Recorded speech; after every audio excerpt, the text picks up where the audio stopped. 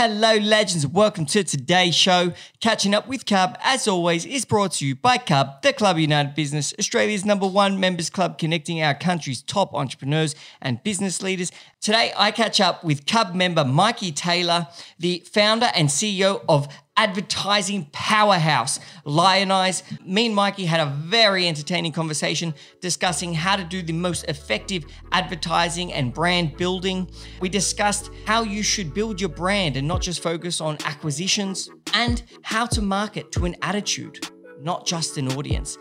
Mikey is one of the most passionate marketers I've ever met, and someone who's always helped me evolve Cub's brand over time. It was a brilliant conversation. I hope you enjoy the show.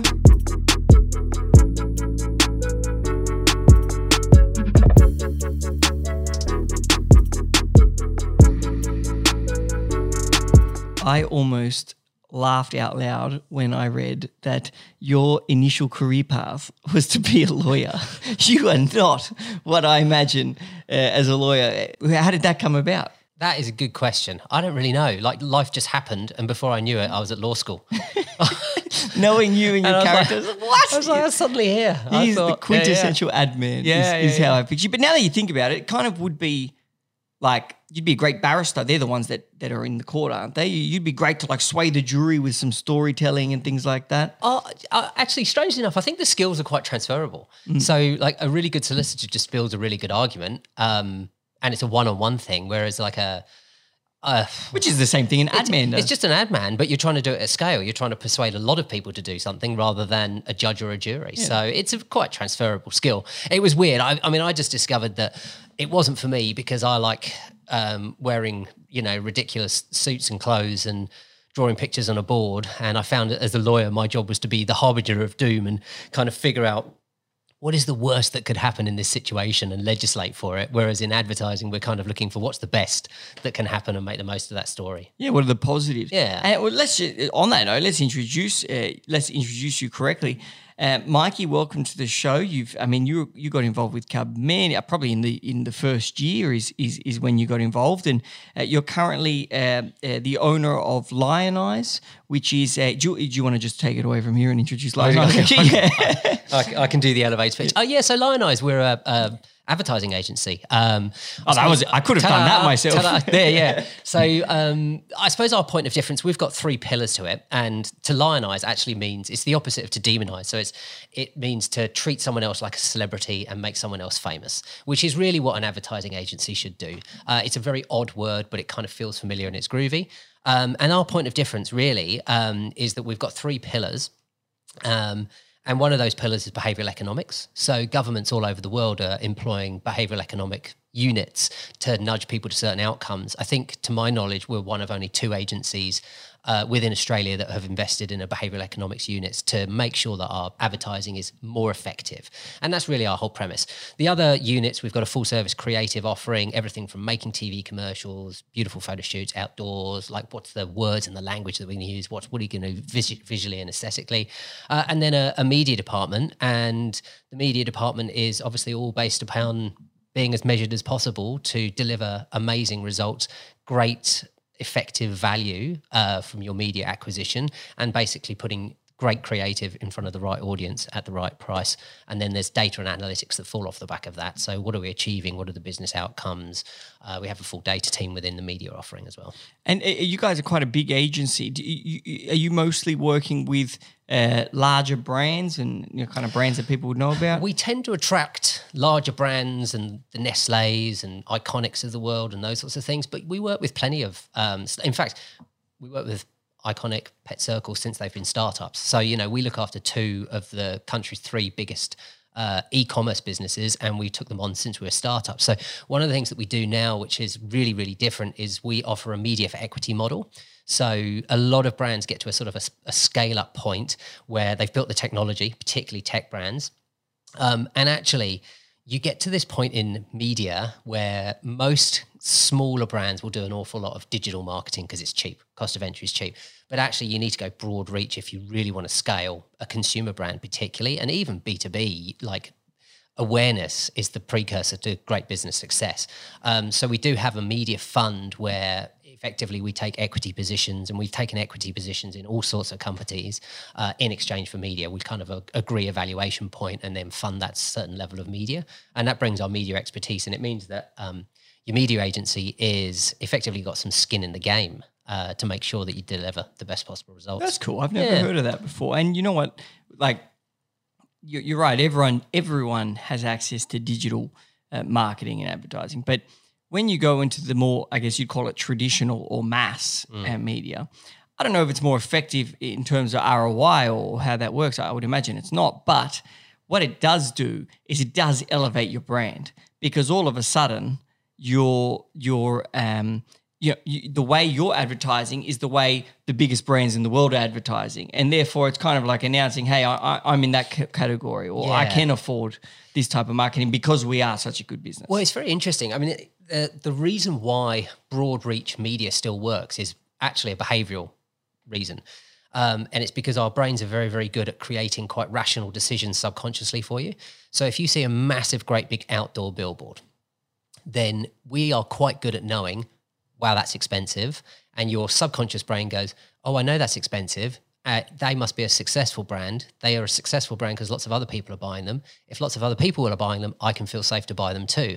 And so it's actually just quite a linear social pattern. It's social proof. It's social proof straight away. A social proof board. It's a board of social, and the same thing for TV, same thing for radio. Those broad reach medias, in a way that a Facebook ad or a programmatic ad delivered to you just doesn't work in the same way, because it's a very one-on-one communication. So it doesn't kind of have that same gravitas and social proof that broad reach medias work. So when the Effies, I look a lot at the research from the Effies, because it's the only advertising awards I actually think are worth winning. Most of them are for, here's some nice, pretty aesthetics. And we all love to go to Cannes and sip rosé in France when we're allowed. But I do like that. That's not bad. But, really that's for kind of advertising that's trendy or quite cool, as opposed to the Effies is just purely on business, like what actually moved the dial from a business perspective.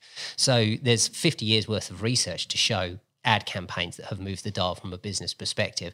And the Effies, their results show really interestingly, you can look at their results and you can see the percentage of a campaign that's creative versus media, and how many campaigns have used broad reach media and versus targeted medias. And invariably across the course of 50 years worth of research, broad reach campaigns will always deliver what they call significant business effects, 2.9 times more than highly targeted campaigns. So I think we've all gone down the rabbit hole as advertisers of going, oh, look, it's really interesting. I can hyper-target. But actually, for the most part, most of our client bases, if you do that, you're often preaching to people who are already your buyers. And actually, most of our client bases are kind of a mile wide and an inch deep. And you've got to speak to that middle ground as much as possible. And the best way to do that is with broad reach media. Yeah, that's really interesting. I really like the idea. I've never thought of it as though like a Facebook ad, there's no social proof, because I know it's coming to me, they've targeted me or what I've clicked on, whereas a billboard, a TV ad or whatever it is, that is, like I described it even before you said that. It's almost social proof in that, okay, this company is a good one. Yeah. They're healthy. And do you think that even broad reach, the broad reach media, the results from that study, could that be because those companies are already bigger and that's why that's why they've grown faster, and perhaps why they were able to afford the mass media? Or do you think it doesn't have an effect? Actually, there's a really fascinating piece of work done on advertising investment and its relation to your share of market. And it's almost creepily linear relationship between your share of voice, in other words, how much money you spend in advertising, to your share of market. So John Philip Jones, a Harvard professor, looked at 50 years worth of data to go, as a rule, if you spend, for example, 10% of the share of voice, the total available data in or spending in advertising in, let's say, the water category, generally speaking, you'll be 10% of the share of market as well. And so as that goes up, bigger brands can do what's called negative share of voice. So if you're 20% of the market, you can start spending less because you're already a big brand. So each dollar is actually working harder. Whereas smaller brands actually have to work harder and they need what's called excess share of voice if they're going to grow the needle. And his fascinating study, it basically shows that if you are, say, for example, you're 5% of the water market, Generally speaking, just to maintain that share of market, you'll need to spend 5% of the ad revenue. But if you want to grow to 6%, you need an excess share of voice of 6 to hit 1. So to get 1% market share growth, you need excess share of voice of 6%. So you'd need to spend 11% of the ad market to grow that 1% share of market. And so what we use that within the agency as a very good barometer to start getting from what's your ad budget to what's your investment to grow. So you can start going, okay, well, what does your business, like great brand strategy follows great business strategy. What's your business strategy? Where is your growth ambitions? How much of the share of market do you want? Now, if you're a water brand and you want to move from 5 to 6% market share, you should, as a business, know what that extra 1% is going to be worth to you from a revenue and profitability perspective. And you can work back. We have all the data of, so we buy all the data of what everybody spends in advertising across social, out of home, TV. So we know what every water brand has spent on, their ad mix. And therefore we can work out what you need to spend in an ad market to grow that extra 1%. And then it becomes a pure economic argument. Is it worth the investment to grow that extra percentage? Okay. And is there ever any talk about, it's quite ineffective to have to spend 6% to get 1, or no? Because you can see the figures. Is that 1% worth the dollars spent? Is the 1% a greater return than you're spending? Well, yeah, it is. So, yeah, it is worth it. Well, actually, yeah, all the time there's a discussion where it's just not worth the investment in advertising to get that level of growth because the amount of revenue added just doesn't stack up. Yeah. But at least you're able to see it. So it's able to be an economic argument to go, this is what we need to do to maintain our position in market.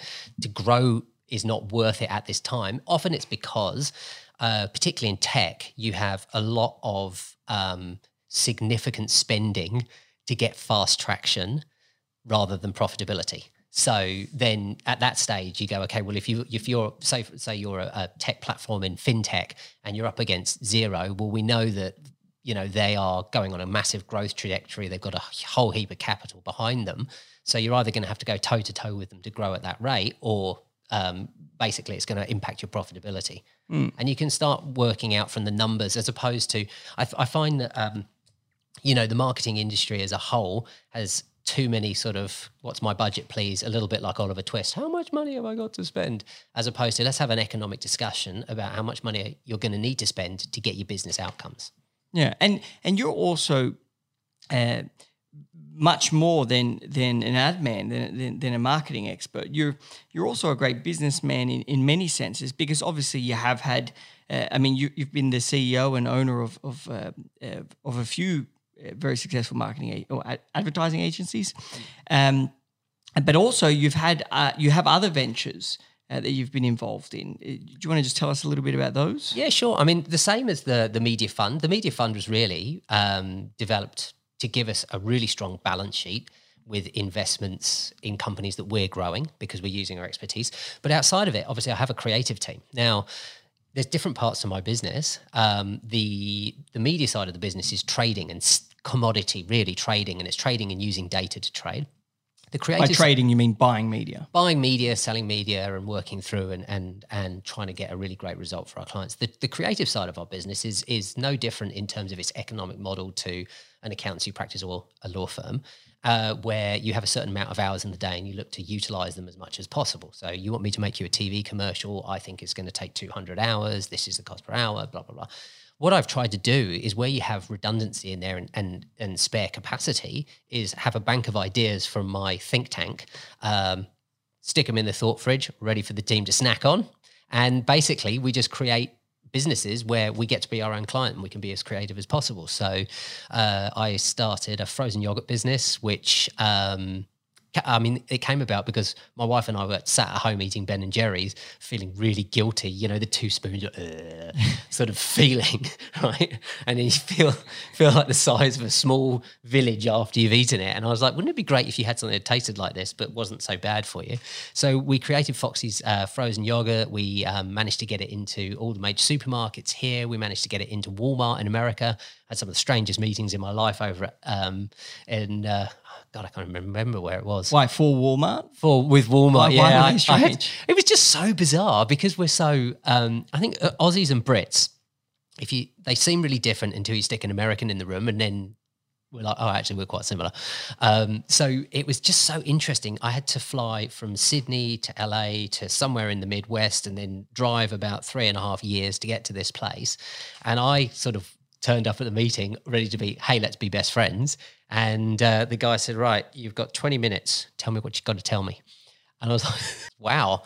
It just so happened that Walmart had a really, really interesting brand promise at the moment about at that particular time about healthier choices. So I just talked to him about, well, your brand promise to your consumers is healthier choices, and this is a healthier choice at a more affordable price for you. And before we knew it, we were listed in all the Walmarts across America, and I exited that business. And then we did the same thing with a smoothies company as well, with a smoothie cubes company. So we've started a few different bits and bobs off the side, and had lots of really fun little projects off the side of it. But what I like about that is because you often hear people like start businesses that are completely different to what they're current. Like, for example, if I'm an advertising person, I'm going to go open a legal firm, or I'm going to invest in this company that does developments, and you don't know anything about it, and all of a sudden their attention leaves their main business and they start it all kind of falls over. Like, diversification never seems to be good, but what you kind of did was you just used exactly what you guys do, which is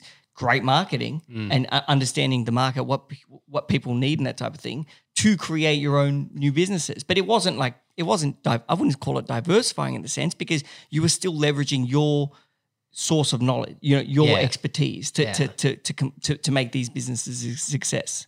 Well, I think that a lot of startups, I mean, my background was FMCG. Like, I was after the law, I went to PepsiCo London. I came to Australia to help with the launch of Nudie Juices, and I did that for a bunch of years. And so we had a really successful brand.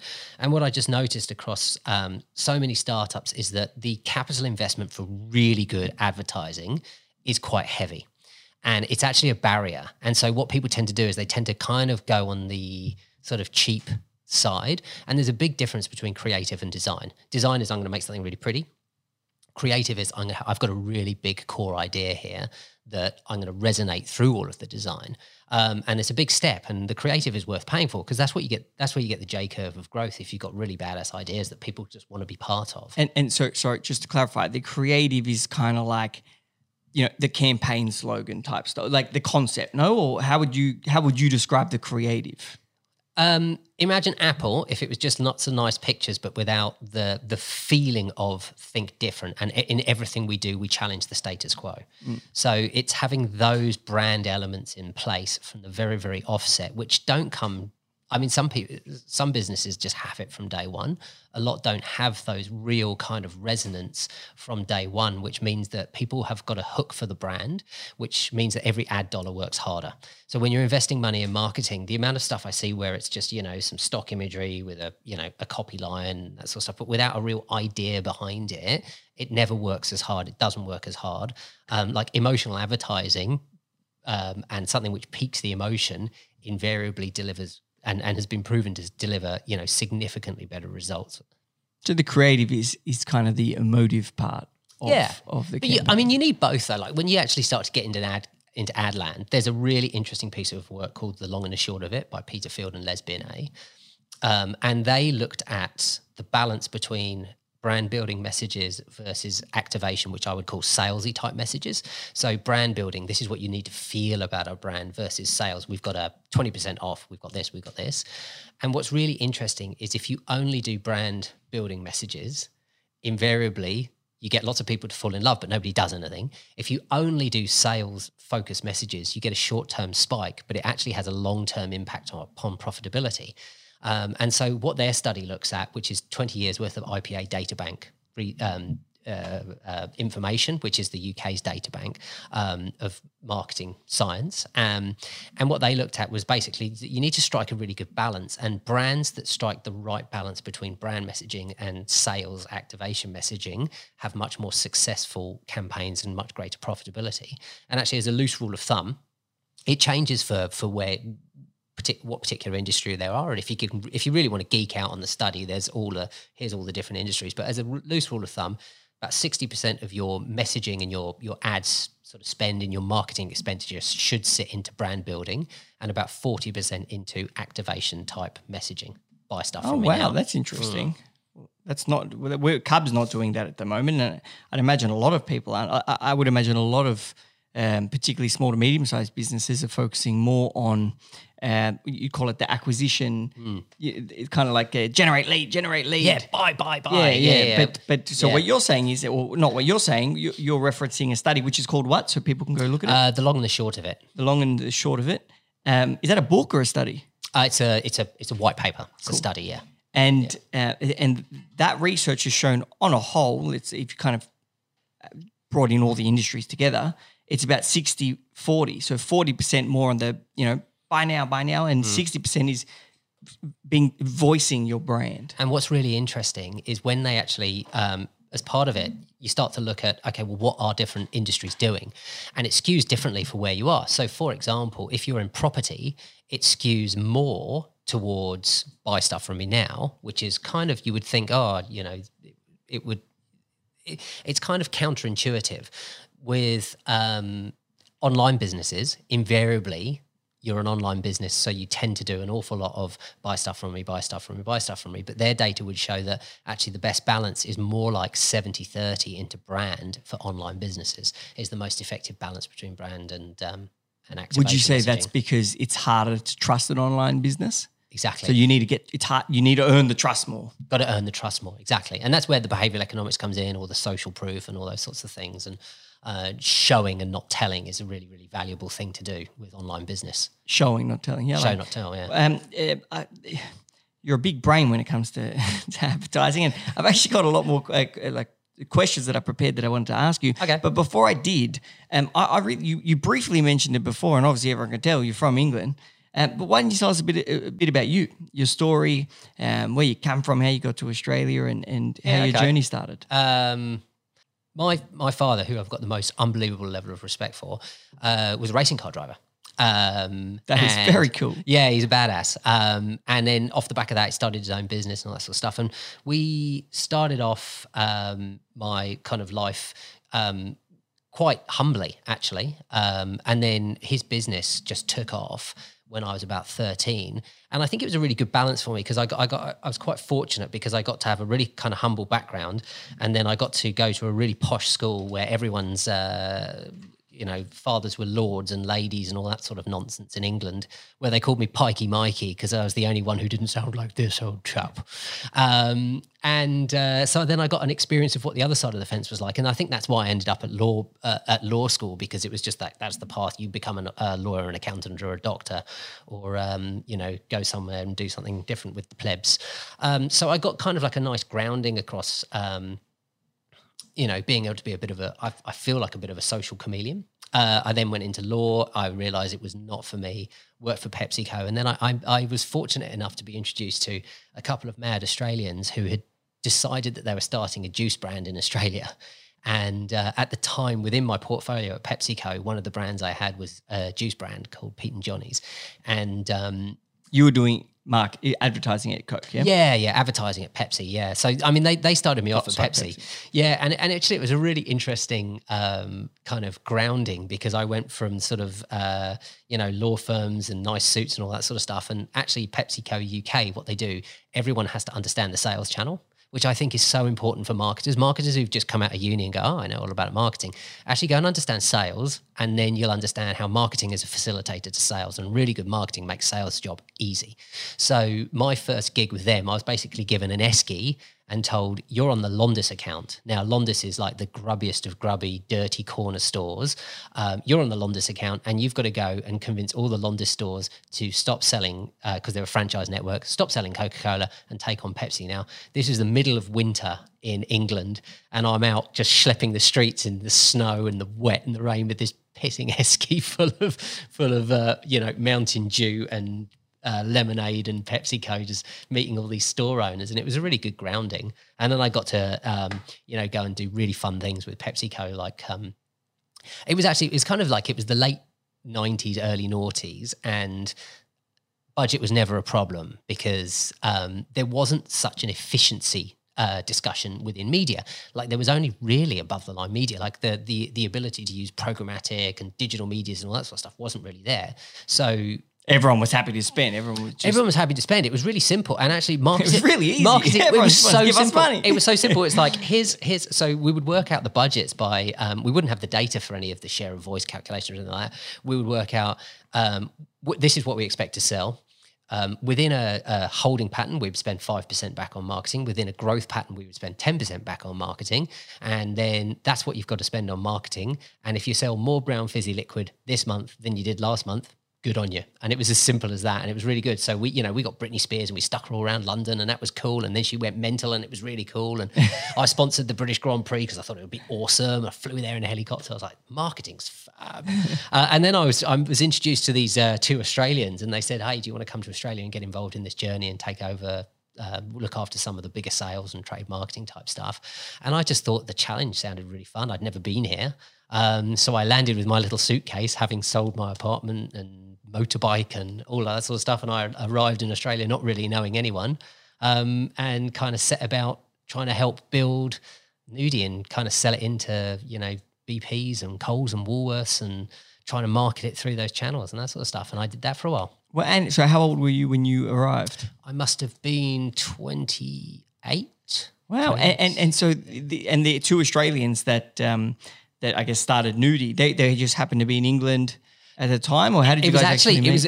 It was one of those weird sliding doors moments, right? So I'd been out. One of the things I used to love doing with my old man, he's still he's a clown, and he still rides and races motorbikes, right? And we used to go out to the Isle of Man every year and do Mad Sunday, it's just this crazy motorcycle race. And I was on a ferry back from the motorcycle race, and my phone rang, and it was this sort of unknown number, and it was back in the days, big Nokia thing, ding, ding, ding, like awful. And I was like, well, I just happened to be doing nothing. So I answered this unknown number, which I would never normally do. And it was this girl, Sally, whose brother I'd been to university with. And Sally had been working at a cafe, met these Nudie guys, said, oh, you need to speak to Mikey, had called her brother, who'd called me. It was the weirdest sliding doors moment. And the next thing I know, I chatted to these guys, and then I'm on a plane. To Australia? To Australia, yeah. Jeez. And then here I am, yeah. And how long did it take? What made you? Did you always want to have your own company, or at what point did you say, okay, it's time I start my own thing? I never had any grand desire. Like I've never ever had this kind of huge vision of where my life should be. I relentlessly pursue short-term goals, and so I'm like, oh, I really want to do that, and I really want to do that, and I find life is quite exciting when you don't have some big thing in the distance. So I never really had a plan to have my own agency. And in fact, it turned out I started my own agency because I left Nudie with a little bit of money and enough to kind of sit on the beach and do bugger all for a while. And I had this, there was a mate of mine at university, at Nudie, called Martin. He was the nutter who used to write all the copy on the back, all the funny, stupid copy. Yeah, it's great.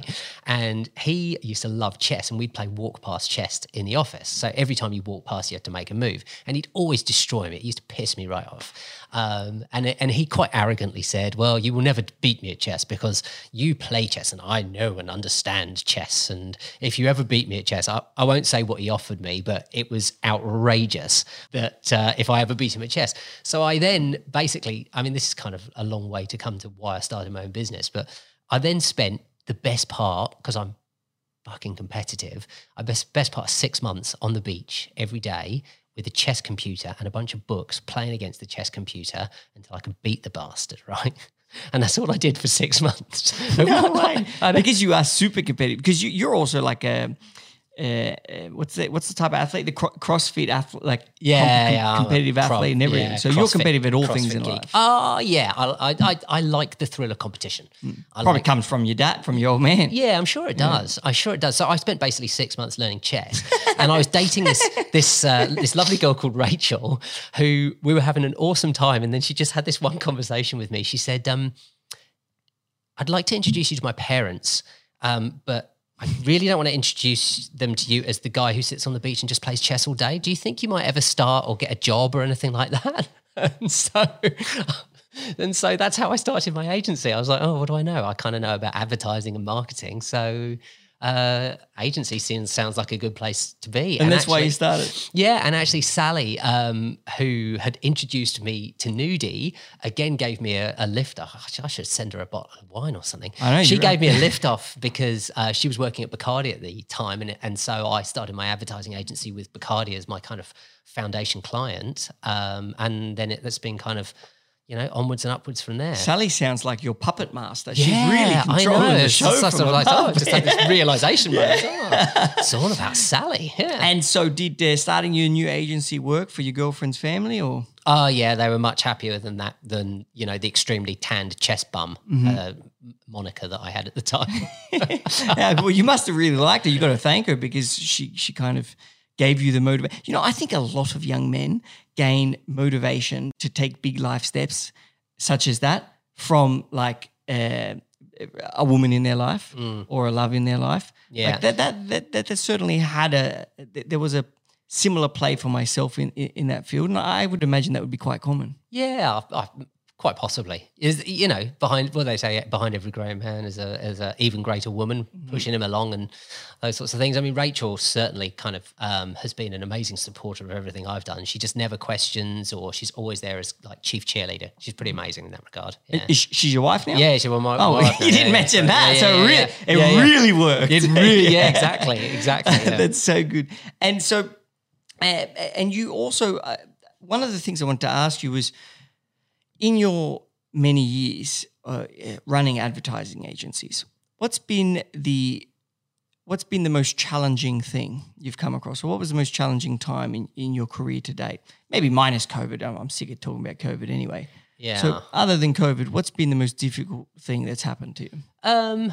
Well, I sold the agency to a UK publicly listed firm. This was the old agency. The old agency. Yep. And I would say that was a really interesting journey for me. I thought at the time, and again, probably naively, wouldn't it be cool to be part of a PLC and have all this liquidity and all that sort of stuff? And what was really interesting for me is that we moved from being like a really lovely, friendly advertising agency to much more motivated by profit than people, and very hamstrung to the next quarter's results. And therefore it's very difficult to talk about when you're a CEO of a PLC. Just to stop you there, PLC being publicly listed company. Yeah, publicly listed company. Yeah.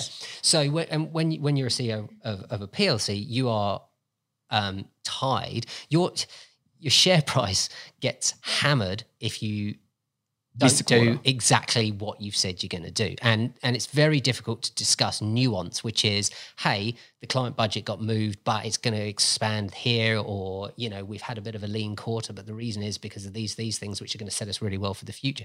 You can put as much story around it as possible, but most of the institutional investors, and certainly we had a lot of retail investors in our company, in our publicly listed company. It was global. It's very hard to discuss that nuance. So you're very, very motivated by profit as opposed to people. And actually that resulted in terms of the most challenging time, we had a share price that started off at £1, went up to 9. So on paper, like Mrs. Taylor and Mr. Taylor were loving life on paper, but escrowed shares, of course. And then through a series of kind of only marginal misses and probably some poor management and some bad revelations about various different acquisitions that the company had made and that sort of stuff. Went from €9 back down to 4, settled at 4 for a bit, and then went down to 1, settled there for a bit, and then went down to 30 cents, and then went down to 10 cents and ultimately delisted, which is what gave me the ability to actually buy that business back and then merge it in and deliver and merge with Aaron to create Lion Eyes. My God, that is a big story. So you were like, yes, we're going to join this public listed company. We're going to have heaps of cash and we're going to be bigger than ever, do some of the best work possible. Yeah. You quickly realized that, well, being public is very different to being private. And I'm assuming you much prefer the private. There's enough skeletons in my closet that it is best for me to be private. I'm probably going to be in that same boat. So, private it is. Yeah. But you actually had that feeling. I can't imagine that feeling actually, because you would have had the, yes, I've made the best decision ever, look at the stock price rise, to, oh my God, I've lost what I've lost it basically, and I have to start again, or in the sense start again, as far as buying the company back. Yeah. Was that, honestly, what was that emotional roller coaster like for you? And Rachel? Rachel calls it the Mikey coaster because up and down. And I think that the thing, like for me personally, I never feel good about the money's an output. Like I really enjoyed the learning actually. So I look back and I go, I really enjoyed the learning. It was fascinating to be part of. What I didn't enjoy, I had partners in the old agency and I felt responsible for the deal, which didn't give them the exits and those sorts of things, and those relationships fell to pieces because of it. And so I think while I don't regret the decision to sell into the PLC and I really enjoyed the learning, I do feel that losing some relationships and the amount of kind of angst that went along the way was some really hard lessons to learn, And so for you, that was the big cost. It was the relationships lost in the process. Yeah, I think just the emotional energy invested in those sorts of things, because I get excitable and I love people, the emotional energy when there's turmoil is quite draining. So I found that really draining. As much as I enjoyed the kind of learning experience, and I learned, I learned a lot about how people deal with stress. I learned a lot about how I deal with stress. So that was probably the most challenging. What did you learn about stress? I learned that I'm reasonably philosophical about it. I learned that I'm good at putting on an external show and keeping the troops really well rallied. So I learned that I handle it probably better than I had expected I would have handled it. But do you feel like, see, what can happen to me sometimes is I can relate to you on that. Like I'm always ready for battle. I never looks like I'm bad, and I actually convince myself I don't know what stress feels like. I don't even feel it. But then, like it happened to me this week, it got to, maybe it wasn't the feeling of stress, but it must be there, and eventually it catches you. And for me, at one point this week, it caught me, and I just felt like I was dying. Like it was just a tired feeling. It was like, when you I guess burnt out or whatever it is. Did that ever happen to you? Did you feel like by not addressing it, it was eating away a little bit, or no? Look, I think I learned the value of investing in yourself through it. So couldn't agree more. Whether it's CrossFit or sitting and reading, or actually one of the things that I found really, really valuable for me was I would try and do something every day that would make me appreciate being in Australia. So we are so fortunate here. Like the more time I spend traveling around the world, we've unbelievably beautiful place to live, great positive people, amazing food. So I would, whether it was as simple as a walk on the beach or taking in a nice view, I would try and do something every day which made me go, aha, this is why I'm here. I guess and that was quite gratitude. valuable. And yeah, exactly. And then as well, like diarising that I'm offline when I'm running or I'm doing CrossFit or I'm going on a bike ride or anything like that. Like stick it in your diary, and I would always stick it in my diary. And I think that is the most valuable thing I do. And sometimes and even now, sometimes I do it in the middle of the day. I'll stick an hour and a half in my diary and I'm going, you know what, I'm going to go around my motorbike around on the trails. But actually when you come back, you're so much more energized and refreshed, having not had it on your brain the whole time. Because as a business owner, there's your job's never done. There's no clock off. There's always an extra phone call you can make. There's always an extra book you can read. There's always, and you have to actually get comfortable with the fact that my job's never done. So I need to make sure that there is a sort of a barrier point. For stuff outside of that. I actually bought a motorbike to do that, because when you're on a bike, this was years ago. I actually still have it. I've probably ridden it twice, but you probably, anyway. But when you're on a bike, it's almost a feeling like, this is sad to say, but when you drink a lot, because when you're on a bike, you're so conscious of everything that's around you. You're trying not to die, essentially. So you're not thinking about anything else. Yeah. And sometimes you just want your brain to stop and just to like have a break. And that a bike's a healthy, well, potentially healthy way to do that. But I reckon a lot of people actually could also turn to alcohol. Like I know I do that sometimes. If I hammer myself, it's just because I want to break. Like, I don't need to think anymore. Like just let me chill. Like, and so finding healthy. My point is maybe finding healthy ways to distract the brain. Because my other thing I do, like you do CrossFit and riding, is boxing, which is fantastic because you're thinking and you're getting all your frustrations Yeah. out. Having healthy ways to distract your mind from the stresses of what you do in your position is probably an essential thing that everyone should be looking for. Well, we can all fall into. So on the other side of my family, my mother's a psychologist, right? So That'd be very handy for you. so I can unpack a lot of issues, more issues than Time Magazine, my friend. But she's talked to me, and there's a quite well-known and understood term called cognitive collapse. And it's basically what happens is that we're so overstimulated every day. So from a behavioral perspective, we've evolved to have cortisol. And it's a great hormone. It's a stress hormone, and it narrows your focus. Love it. However, we would use it when we were hunters and gatherers to go and chase something down or catch something. But literally, we are in a state of high cortisol from wake up in the morning, smash a couple of coffees, cortisol. Fight your way through the traffic, cortisol. Meeting, cortisol. Another coffee, Motivate cortisol. people, cortisol. Motivate people. So you're basically in a state of high cortisol from, let's say, 6:30 in the morning when you wake up and your brain starts going, through till when you effectively stop at night.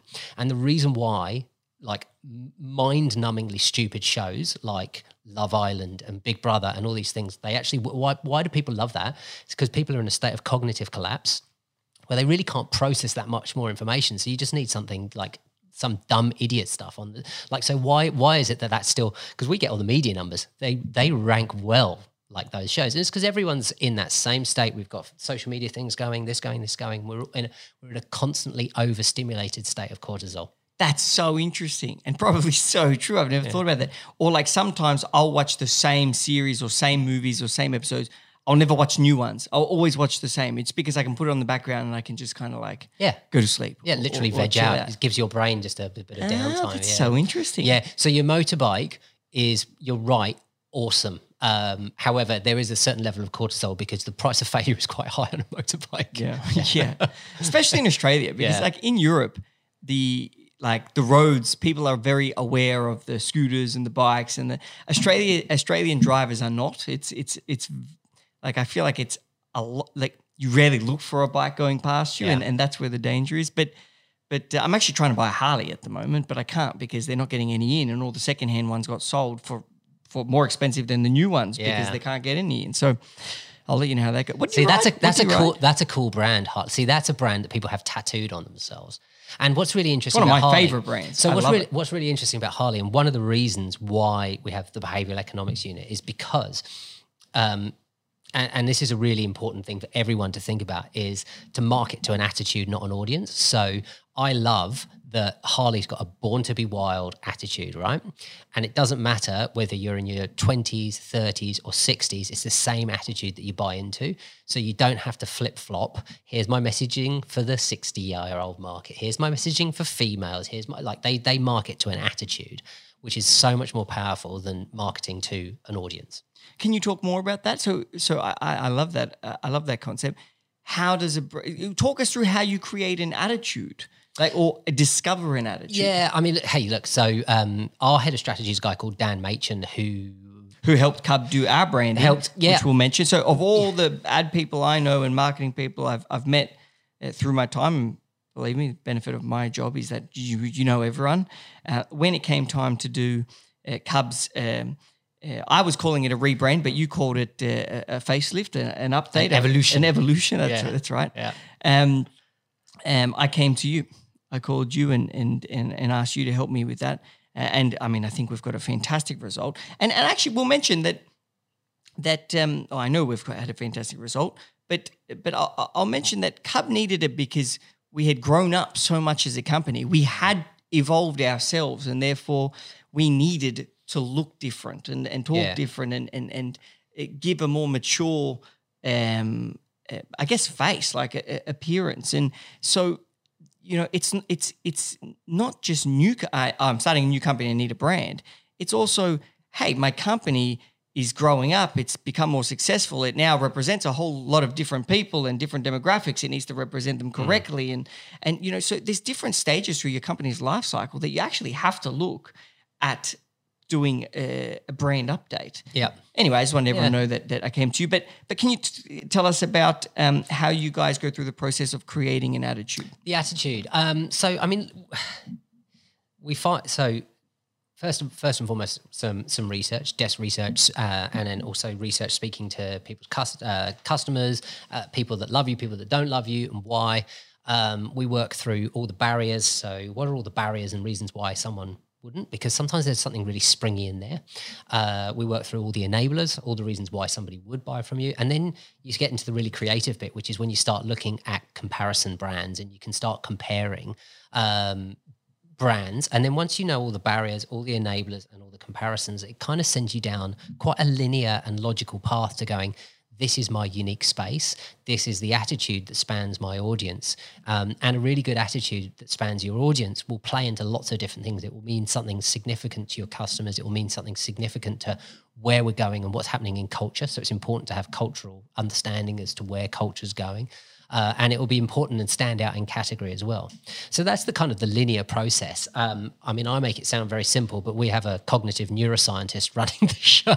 So it's basically connecting those dots. And actually, you can't, in my experience, it needs to be collaborative, because a brand getting that feeling right, because you feel it, right? When you got it right, you feel it. Getting that feeling right, you can't get that by giving a brief to an ad agency and then just leaving. Now, we have a creative department where you can just give the brief in and then you go, but actually you have to do the collaborative piece so that is absolutely spot on and you know that attitude, because then the design is just a reflection of the attitude that you're going for. And that is what you did with us, actually. We our leadership team went into the boardroom or into your offices, which are really cool. And we actually sat there and we were, what are the reasons someone wouldn't join? What are the reasons someone wouldn't join from your guys' perspective as well, in terms of, maybe you guys haven't thought about this. What are the reasons they do join? Mm-hmm. And we did find our space. But I actually thought it was a really cool exercise, because for me, it was like, oh, yeah, wow, here's a list of reasons someone wouldn't join Cub. And, you very rarely sit there and think, why would someone not? Why I want to find reasons why someone wouldn't.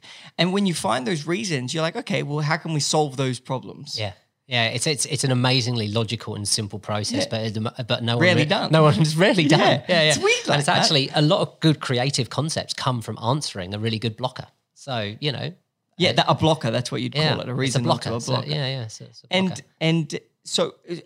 And I just want to get it right too. When you say you find an attitude, does that attitude need to be slightly different for different demographics, or is the attitude the thing that ties your demographics together? It's the thing that ties them all together. Yeah. For example, Cub represents the modern face of Australian business. We have your young, powerful businesswomen, all the way to your heads of financial, your more traditional heads of financial institutions. And so we need to find a common area for them. Yep. And so our attitude would therefore be the thing that brings, and everyone in between, brings everyone kind of together. It's kind of like the difference between dating versus going and finding your perfect partner.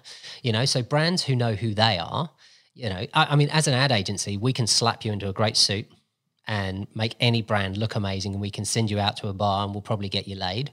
But you probably won't find your perfect partner unless you know exactly who you are and therefore what the attitude that you have got is. And that's the difference, really, between brand and just plain advertising. Is that what your brain psychologist, marketing scientist, is that the way he described it? No, I just made it sexual.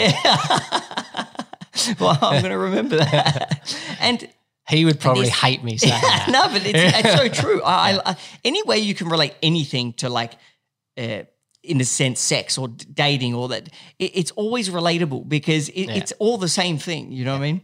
Everything does have a relatability to that kind of part of your life. Exactly. The next thing I want to ask you is actually more relevant towards people starting businesses in marketing or that may have smaller agencies, but there are a lot of them out there. Marketing is an industry that has a heavy influx of new entrants.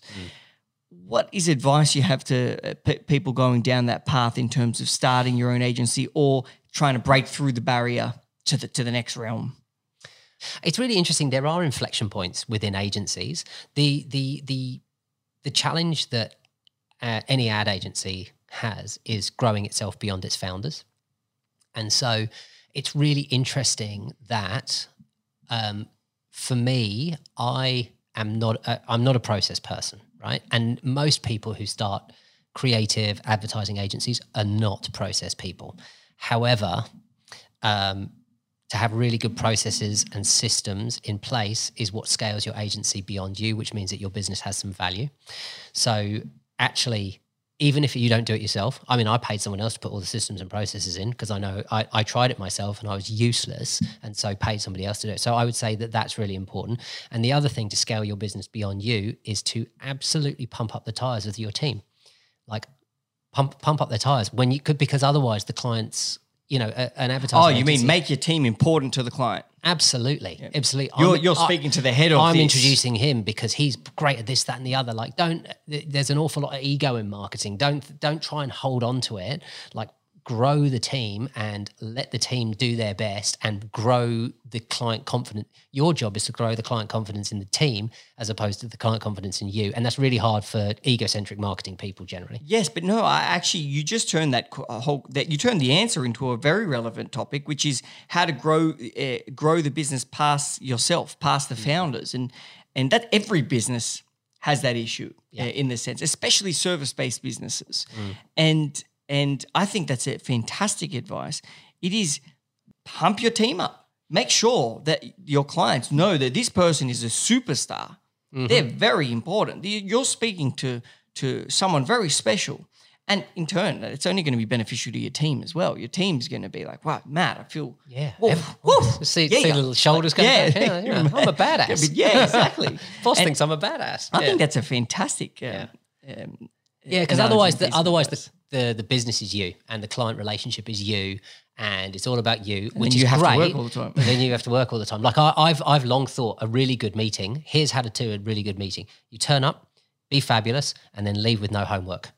Great meeting. And you can't do that if you're going to all the meetings by yourself and taking on all the work. You have to take people with you and make sure that they're there, built up, ready to take on all the work. And I want to talk about building a perfect brand, or let's say like I'm a Cub member and I've got a brand.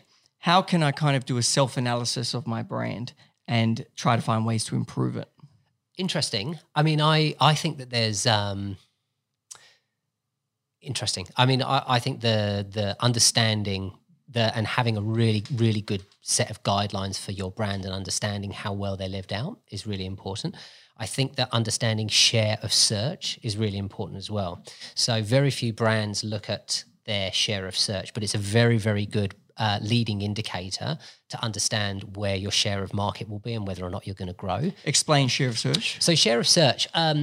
So in advertising land, I can tell you share of voice, right? So if you are spending $1 million on advertising a year, what percentage of that and what's your share of voice as an overall category?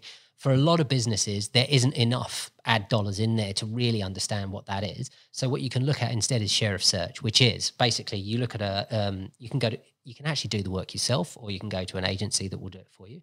But you get a 12-month rolling average for all of your key terms for how many searches that you have, and you can do it through Google Trends, how many searches that Cub versus YPO versus EO versus, and you can plot on a graph where every one and all your competitors' share of search are. And you can see how you're performing as a brand, therefore, against your competition, because that's really the barometer, So how am I going as a brand? Well, you've got to have a look at your competitive set and go comparatively, where am I going? And what are you looking for exactly? I'm looking for share of search growth. So I'm looking for more people searching for me for these particular terms. So when people search for networking, I can see most of them are going to Cub. Or when people search leadership community, most are going to Cub, or entrepreneur community. Correct. Or whatever. So you look at total searches, what's gone to you. There's a really good algorithm in Google Trends that actually plots it onto a little map for you. And then you can start seeing where you are from a share of search perspective versus your competition, which is a really, really cool way, particularly for B2B businesses, to start going, where is my brand? The other way to do it is you can do brand research, so brand affinity studies, but you start getting into the realms of quite expensive territories, like for proper brand affinity. So, for our clients, we recommend you look at a couple of things in quite serious ways, right? So marketing metrics, there's a lot of vanity metrics. What's my click-through rate? What's this? What's that? And I see so many of our clients get tied up in the wrong type of metrics that therefore don't deliver business results. Like I've got one, such as I've got one client that is absolutely obsessed because on their board they have an actuary. they are obsessive about cost per acquisition, right? So how many dollars did it cost me to get that customer? Which sounds like a really logical and rational way to look at your marketing expenditure. So I spend $1 million. How many customers did I get? Therefore, what's my cost per acquisition? However, the trouble with that is it encourages your agency to do too much of the sales activation and roll up and get you all the shitty customers who just want a deal. So I would think a better measure is what is the value of the customer that you have got. So you should really be looking not at the end of the campaign, but you should be looking in 12 months' time and what's the cost to pay back. So if I've gained you, let's say 100,000 customers from a campaign, and it's cost me $130 to get each of those customers, if they're really good quality customers, that will pay back in 6 months. If they're rubbish customers, they're all going to fall off and they're not going to pay back even if it's $100 cost per acquisition. So they're cheaper to get, but they're not going to pay you back. So it's the wrong marketing metric. Yeah, it's kind of like your bad way to put it, but you're kind of purchasing a worse quality product in customer. Correct. You know what I mean? And so why would you do that? And that's where customers go down that. So I think really, really good metrics to look at are brand affinity metrics. And you can engage, we don't do it ourselves, but there's a great agency called Black Market Research that do a brilliant job of understanding what your brand awareness is and where you rank compared to your competitors. And what does brand affinity mean? And brand affinity, so how likely if you look at a cohort of people, how likely they are to choose your brand versus the other brand. And that's a really, really good leading metric. And then sales is the other metric. So you've got brand research and metrics that lead into that. And then you've got brand affinity metrics. Now so that's a quite expensive way. Another one that I look at, there's a really nice piece of software called Lantana. It's actually German software that looks at, and it's just, it gives you a dashboard of where your brand is sitting day to day. And it does it through programmatic engines. And I won't go into it. But that's for the bigger companies that they're using. Well, things no, like Lantana's actually cheaper than going and doing it with the research house. Oh, okay. Yeah. So it's something good for everyone. Yeah, so it's really good for everyone to know. It's worth. It's not it's not expensive. It's a SaaS model, and it just gives you a lovely dashboard to say where my brand metrics are, where's my brand awareness, where's my brand consideration, where's my brand affinity. And then you can look at those things in collaboration with your sales figures, not look at the vanity marketing metrics like, cost per lead, cost per acquisition. They're important, but they aren't everything. And you can get down the wrong rabbit hole by looking at those things myopically, as opposed to the more important leading indicators, which is how likely are people to choose my brand, and then how much money have I made at the end of the day. Which are the most, how strong is my brand? Yeah. How much money have we made? Yeah. And I guess what you also, just to track slightly back to when you were talking about, rather than just focusing on cost per acquisition and potentially getting the low hanging fruit or the less sticky or, easier customers, I guess not as good quality. It comes back to splitting that spending on brand building and spending on acquisition. So it comes back to that. We do have to build the brand because you need a stronger brand affinity. Correct. And that's going to ideally result in a stronger connection with your customers, but also new customers who are now going to have a stronger connection with you. And a stronger connection with your brand means they're going to keep buying from you, which means they're a higher value customer. Correct. That's kind of the concept. That's exactly right. Yeah, exactly right. They're going to pay your, is it worth $150 cost per acquisition to get a really good customer versus $100 cost per acquisition to get a rubbish one? And if you're only looking at, this is $100 and that's the KPI that's given to the ad agency, then the ad agency is almost encouraged to just put out loads of, really grubby, programmatic, dirty, buy from me, 20% off type stuff, as opposed to actually growing a brand, which will lead to and has been proven to lead to long-term profitability. But what's essential before you do that is you really need to understand your brand and what you're communicating. Yeah, otherwise it's just some design out there and it's not going to work particularly hard. Like you can think it's brand messaging, but if it doesn't really have a resonance or any kind of emotive connection or any reason for being, then it's not any different. You might as well just put out more sales activation stuff. And obviously the best way to do that is obviously to have professional help. But as a founder, you'd go to the ad people and you'd say, hey, look, this is my brand. This is what this is what I stand for. What advice do you have to the owners of businesses or to their marketing head or to the founders in terms of, how do you look at your brand and how do you find the attitude to share with the advertising agency or who it might be? What's something they can do? It's really interesting. But I think that just the process that I talked about, like what's all the blockers? It's actually really cathartic experience to do it. What's all the reasons why someone wouldn't buy from you? What's all your enablers? And what's some comparison brands that you look at and you absolutely adore? If you wrap those up and you've done all that work, it's actually quite a simple process to workshop. Let's get the emotive brand manifesto together. Let's get your create a dent in the universe type moment, which actually then informs all the creative off the back of it. And I think it is worthy. It's a worthy pursuit to get a decent set of guidelines in place, because if a brand that's constantly flip-flopping, the whole point of advertising is we're fighting for mental availability, right? So if you bring it back to its core, what am I trying to achieve? I'm trying to have mental availability, because that's the best precursor towards getting a sale. Like an advertisement is not going to get you the sale, right? You still need the other P's of the marketing mix. I still need the product at the right price and all that sort of stuff. So advertising's job is to win you mental availability. I call it share of attention, right? You've got to win that share of attention. And you need to do that by just doing three things really well. Understanding your investment properly, because if you underinvest in your marketing and your brand, you actually do more damage than good. Understanding your media mix properly and being in the right places at the right time. And then understanding your creative properly, having a really, really solid brand idea that is going to be resonant in market, is resonant culturally, and is actually going to stand out when you do brand messaging, so you do win that mental availability, and you're not just constantly nudging people for that rational, if I go and buy from you, I can get 20% off today. Because that has been proven time and time again in multiple studies. Byron Sharp's How Brands Grow is a really interesting one, because it goes into a great deal of effort. The Ehrenberg Bass Institute. That's a book. I've got that book. Yeah. It's fantastic. It's fantastic. And it looks at the impact on long-term profitability of pricing dynamics. And brands that consistently discount always will have long-term profitability drops on the basis of it. So, it's a very, very quick and easy way. So if, for example, and this is where there's so many problems in the marketing industry, like the average tenure of a decent CMO is about 2.5 years at the moment.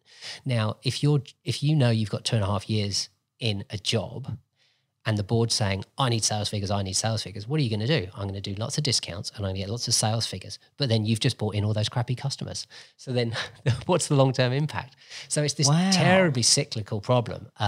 That unless you do actually do some proper brand thinking, and you need some sophisticated marketers on the client side who can communicate it internally, who will understand the dynamics of investment in brand. And then equally from marketers, I think marketers need to start talking business metrics more than marketing metrics. So at the moment, it's really interesting, we've got an interesting community. There's lots of the change happening in the media marketplace at the moment. Like the numbers are changing. There's all these sorts of different things changing. What marketers should be talking about now with their boards is not necessarily cost per acquisition. It's not necessarily cost per lead. It's not even necessarily the brand piece. It should be about share of market.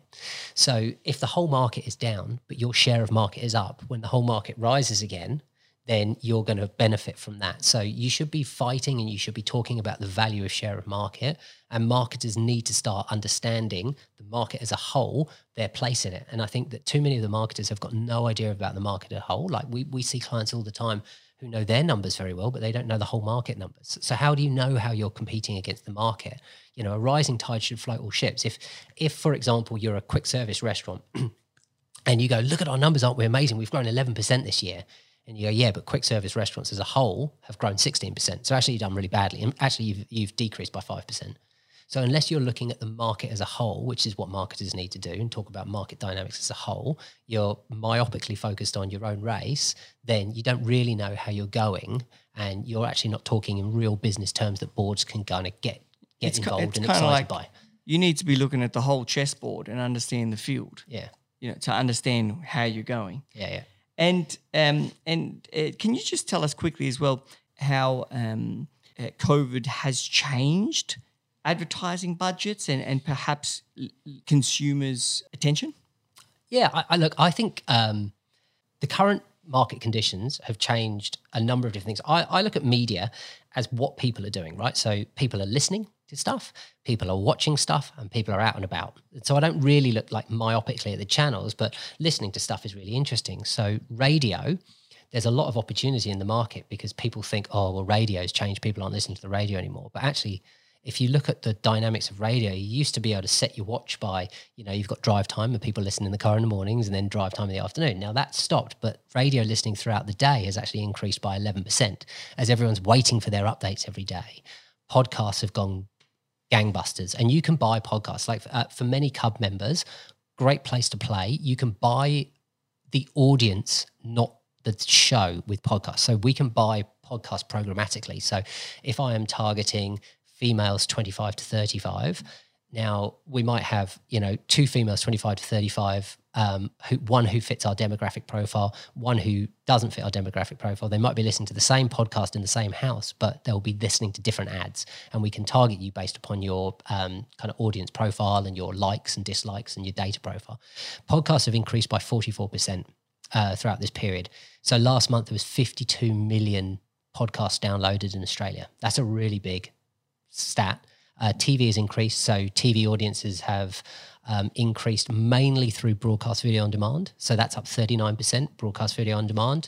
Is that like Netflix, or what do you mean by TV? Yeah, so 10 Play, 9 Now, okay. Those kind of watch it on your own time services have grown. So across the board,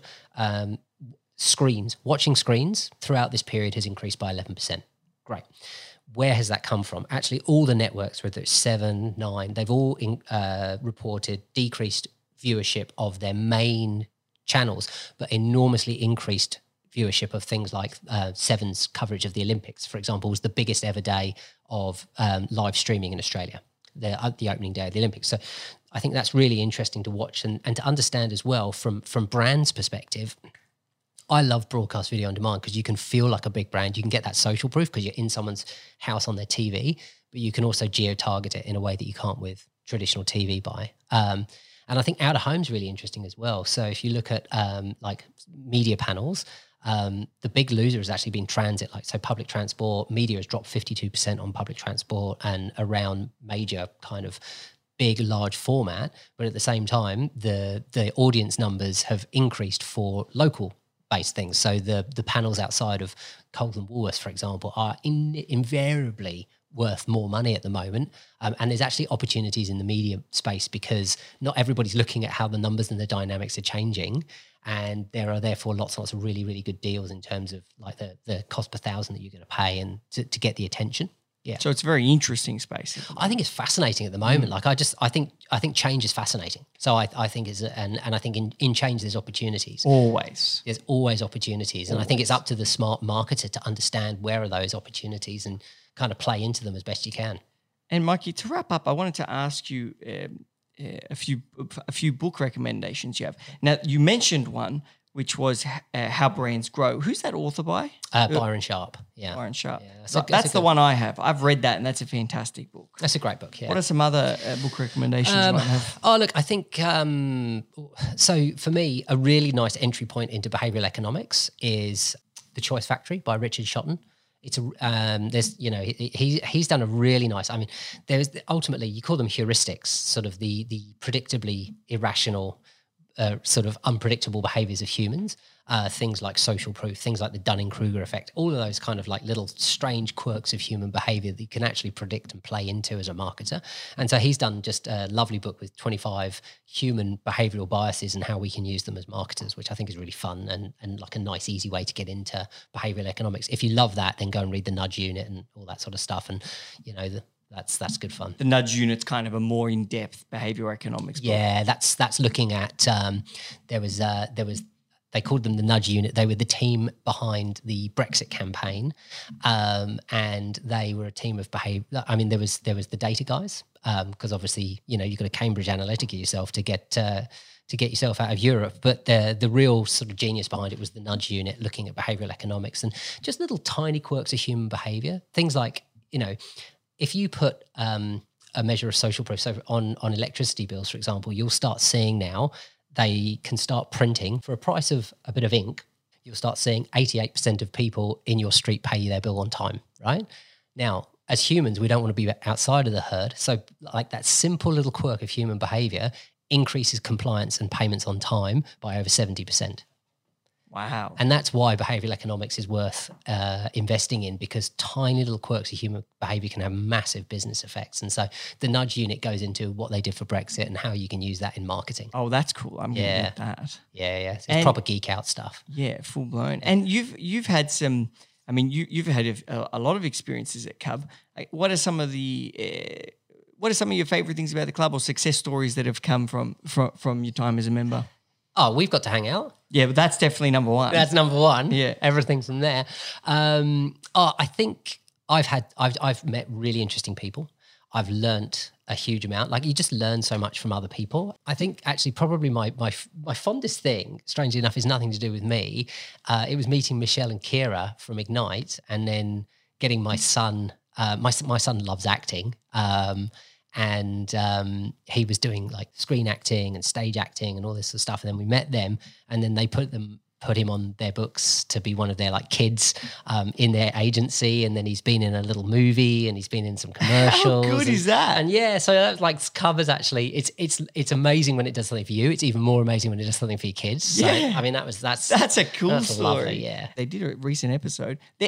They're amazing women. Yeah. That's a really cool story. And was I right to hear also that you potentially had found investment for a new venture or product that you're doing or something? Yeah, that's right. Like, I was at one of the core sessions, and I was talking about one of the new ideas, and then was fortunate enough to get there was a bunch of interest in it, and just got on incredibly well with one of the Cub members, and thought, hey, this would be really fun to do together. That's awesome. Yeah, I love that. There is, outside of the smoothies and the frozen yogurt, there is another thing which is on its way. Which we'll save for the next episode. Yeah. It's a long old story, that one. I love that. All right, Mikey. To the listeners, if you want to find out more about Mikey Taylor or get in contact with Lionize, go to cub.club/podcast and find out everything you need there. Mikey, you are always a pleasure to speak to. And like I said at the start, I came to you for Cub's brand evolution for a reason, and I think a lot of the listeners know those reasons now after listening to you speak so passionately about your craft, which is one thing that definitely translated. But thank you for being here. Thank you for having me. That was fun. Awesome. See you guys. Hope you enjoyed the show.